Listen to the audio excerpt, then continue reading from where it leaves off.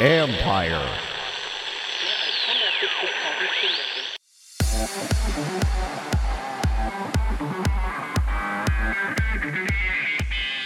What if a fun night out could become anything and everything? The fans and people who attend, and it sounds like you had a great time too. It seems to be giving us permission to do more than just the event. And so what we've done is been able to, find out that the secret sauce is really connecting people. That's Yu-Chang Chang, media president at Topgolf, where the future of engagement isn't just at the venue. This is the Future Sport Podcast. I'm Bram Weinstein.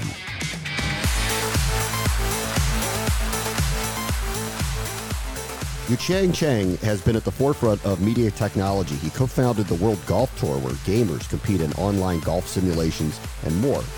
At Topgolf, the goal isn't just to bring people to their venues with real skills and real-life socializing taking place. There, he's finding that any idea is a good idea when it comes to growth.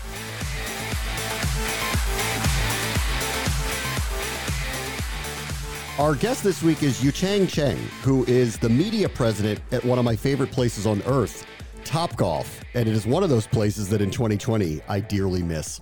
Thanks for joining us, Yu-Chang. Thanks for being here. Absolutely. Great to talk with you. Tell me about 2020 from Topgolf's perspective before we get into the tech and all the stuff that you're doing. Obviously, this is an unusual year for everybody. How have you guys tried to navigate it? We just kind of go back to our core principles. So, the three things we kind of kept focusing on and using as our North Star to get through difficult times is, one is, at our core, our company is here to connect people together because we believe that that's how we make a better world, to help people share common ground and to make personal bonds and, fight, any sort of loneliness or exclusion. And so, these times have really just brought, obviously, that principle to the foreground as we're all sort of isolated away from, the communities and people and activities that we'd like to do. So we focused on, continuing our mission of connecting people in meaningful ways. We continued our focus on safety, not only for our own associates and making sure that, we operate and open and even close in the right way, and to take care of people and their health, but also for our guests. So, we really focused on safety. And then the third is, about innovation. And, we pride ourselves as a company that, likes to learn and iterate and change and grow. These times obviously have forced that even more aggressively and faster. And, we really teach our teams and our leaders to think about, how we have to adjust to kind of the new world. And so we just keep trying to focus on those three things and take care of, our associates and our guests. We have over, close to 20,000 people working for Topgolf. So I have to say I spent a lot of my time just making sure that they're okay and they're safe and being taken care of. And how about the facilities? Are they open? Are they different now that they're open? Yeah, it goes back to our sort of innovation. We changed a lot, and they are all open now. So, we're open in all the 4 countries with over 60 plus venues. They're all open, and we've adjusted. And we also have, over 6,500 Toptracer ranges that are operating too. So, the majority of all of Topgolf's footprint is there and operating, and we feel very fortunate about that. Okay, so let's get into to what you do, which is the media side of it and the entertainment side of it. As a whole, what is the purpose of the entertainment group as you see it in promoting the brand of Topgolf? Yeah, the media group and what I help lead the team on is this expression that our chairman thought of over 6 years ago, Eric Anderson. His realization was that we have this amazing venue experience, and that was our first hit, and expression of the brand. But the fans and people who attend, and it sounds like you had a great time too, seem to be giving us permission to do more than just be a venue. And so what we've done is been able to, find out that the secret sauce is really connecting people.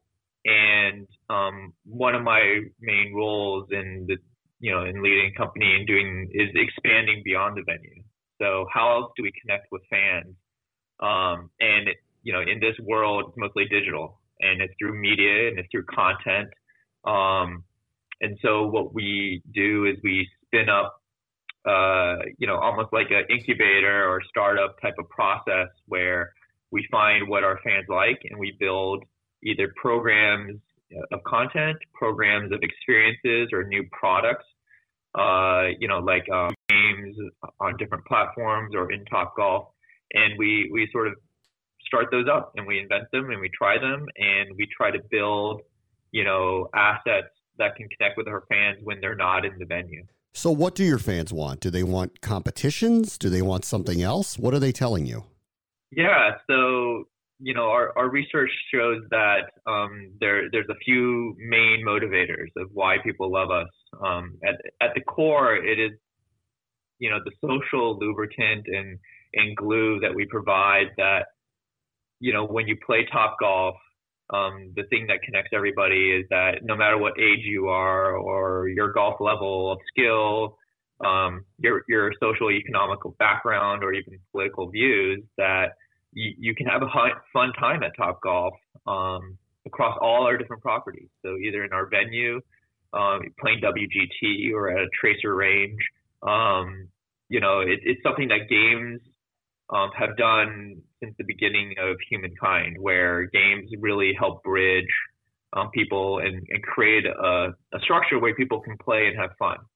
So people who are at Topgolf really are into basically making social connections with each other through play, and then we help that with some food and beverage and music.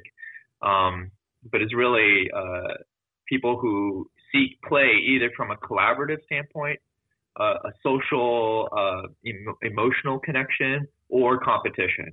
So those are the main things that we tend to lean in on, is provide those three types of things. I mean, it feels really unique. Obviously, I'm a customer. I've been, and I was a kid who went to driving ranges as a kid a lot. I played a lot of golf, and Topgolf to me was such a superior experience that it was more of an experience that could be inclusive. And that's why I love it. And I love going there. But I wonder, as you guys try to brand out and do things that are in the digital media space and brand this differently than just being an entertaining venue, I can't think of anyone else that's doing that's on a customer base that is taking what's happening on the site and then trying to package it out. Did you guys use anyone else as an example of who you wanted to emulate, or was this all kind of all new to you too? No, I think it's been very, very intentional. And, some of it is, we just realized very early on that the value is the platform and all the venues and all the things you can build. But if you focus on building an audience and fans, that's what's long-term sustainable. And that's the engine and the fuel that you can do to grow your company. And that if you keep catering to what the fans want, and provide it in an excellent way, that you can provide them many different services and products and experiences over time, and you can stay relevant. And so, a lot of that comes from the background that I had, working with the folks over at Virgin in the past of my life, World Poker Tour, and other big brands. And we just really saw the value of the audience, and we really look up to and are inspired by companies such as like Disney or other entertainment companies or product companies that have been able to build a community around what they provide and the IP that they create. So and sports is one of the most ultimate expressions of that.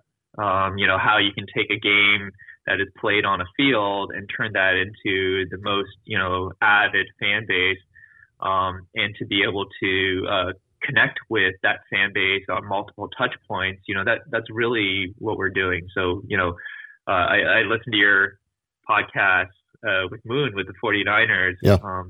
That we do some work with, and we actually speak exactly the same language. We think of it very, very similarly, and it's about connecting with the fan, and especially at this time period in this pandemic. I see the total link between Disney. It's an obvious link that you could make. And the World Poker Tour, too. I could see that, too. What was your experience at Virgin that you brought over here that has helped guide you in some of the decisions that have been made for Topgolf? Yeah, so, I worked as, one of the close partners in launching Virgin Games in the UK. And, that was my first exposure to, a brand that really used their brand and the charity of their fans. I call them fans, but they call them customers, brand loyal customers. And to take that charity and that equity that they have and to be able to sell all sorts of different businesses. So, they centered Virgin around, creating really good value for the customer and focusing on that maniacally, that you have to deliver the best customer experience for whatever vertical you're in. And that you do it in a way that's a little bit irreverent and a little cheeky and unexpected. And that's what Richard's brand has always been about, not doing things the normal way, but doing it, the right way. And maybe sometimes it's different, and sometimes that bucks the establishment. And so, and with that, Virgin has been able to try and spin out all sorts of businesses, from Virgin Wines to Train to Mobile to, Air, and Virgin Games in multiple forms. And I think what that has really taught me and informed my entrepreneurial world is that, you're going to fail a lot of businesses, and people can criticize Virgin for all the things that didn't work. But each one of those, they just learned a lot. They built services that increased their fan base and audience and brand folks, and they always treated their customers well. And they continue to grow and continue to be successful over time. And it's very similar to the sort of Silicon Valley or technical iteration process about just refining and failing fast and learning and then doing it again. And that's what we bring to Topgolf. The fact that we have a brand, and with that brand, we can spin up all different types of experiences and businesses, and some of them work and some don't, but let's not be afraid of it. I don't think I'm going to be flying on the Topgolf plane drinking the Topgolf wine, though, right? I mean, that's not coming down the line, is it? Well, you wouldn't be surprised that we've had all those conversations.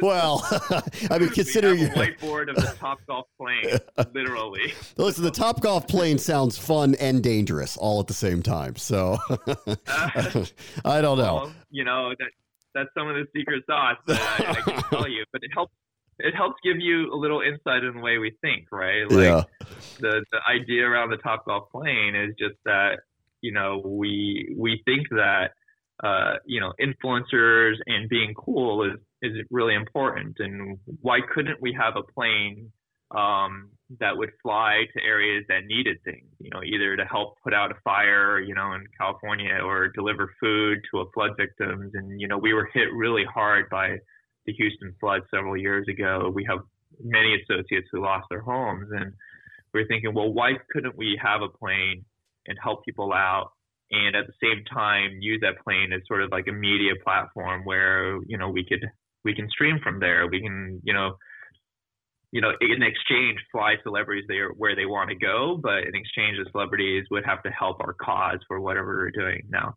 I don't know if that's a good idea or a bad idea, but that's interesting that we even have that conversation. Let's find out. We'll find out if it's a good idea or a bad idea. I want to ask you about esports. We've spent a lot of time on this podcast talking about the growth and explosion of esports. Can you tell me a little bit about the presence that Topgolf has in that realm? Yeah, I think it's one of the most exciting parts of our business, and it's one of the parts that have really attracted a vibrant audience. And so in esports, we really play two roles, which is really unique. I don't think a lot of companies do this or businesses. So on one hand, we have a World Golf Tour or WGT. So we are a game developer and publisher. It's a product that's near and dear to my heart. I founded that company and started it, in my loft, and over 10 years now, it's still running strong. And there's huge advantages for being, the game developer and publisher of an esport. I think, like Riot and League of Legends and Rocket League, right? They can control their environment and the gameplay and build in features for their audience and for their streamers at a rate that, other companies can't do because they don't own the game. So on one hand, we're nurturing, streaming, investing in, esports competitions and streaming and content at a pretty rapid rate for WGT. And we are truly the leader in golf, esports, and we host 10,000 plus competitions a year. We have arrangements with the European Tour for the E-Tour, where we got, over, several 100,000 participants and millions of hours of views on that. And we do stuff with the LPGA, and we do stuff with the Open Championship, which is one of the majors in golf. So that's one piece of it, and it is going extremely well. And then the other side of it is that we have these venues, and we also have this audience that are really pretty young millennials and Gen Z, which is the primary part of our fan base. And a lot of them don't self-identify as golfers or anything other than people who just like to have a good time. So, if you look at the statistics and the demographics, over a third of them say that they either watch or participate in esports today. And so it was just a very natural move for us to start providing them content, entertainment, and hosting esports activities at our venues to support their interests. So we really play on both sides there. And, on the venue side and the audience side, we're agnostic to whatever game. We've done Madden, we've done League of Legends, we've done Fortnite. We've done almost all the games. And it's really just the demand of our audience wanting to participate in esports, and we provide a good venue for that. It's all really cool. I can't wait to get back out of my basement and spend a night at Topgolf, the one here locally outside of Washington, D.C. Yu-Chang Cheng is the Topgolf media president. Thanks so much for joining us. Yeah, absolutely. Thanks for the chat, Brett. On the next Future Sport podcast, the return to sports in 2021 means a different stadium experience. We opened up Levi's Stadium, and one of the main pillars for us was to be innovative / advanced in technology. Like twofold for that. One, we're obviously sitting right in the heart of Silicon Valley, so pretty important to stay modernized as much as possible when you're in Silicon Valley. And then two, a lot of our partners are in that non-traditional tech / innovative space as well. That's Brent Schob, Chief Revenue Officer of the San Francisco 49ers, who continue to work toward making the home of the defending NFC champs a fan-friendly experience. That will do it for this episode. As always, the future is now. This is the Future Sport Podcast. I'm Bram Weinstein. The Future Sport Podcast is brought to you by 3Advance, developers of sports tech apps that are AI-powered and UX-focused. So if you're looking to create some apps for your startup or your sports biz calls for some artificial or business intelligence, you should check out 3Advance. They're incredible. Go to 3advance.com. That's the number 3advance.com.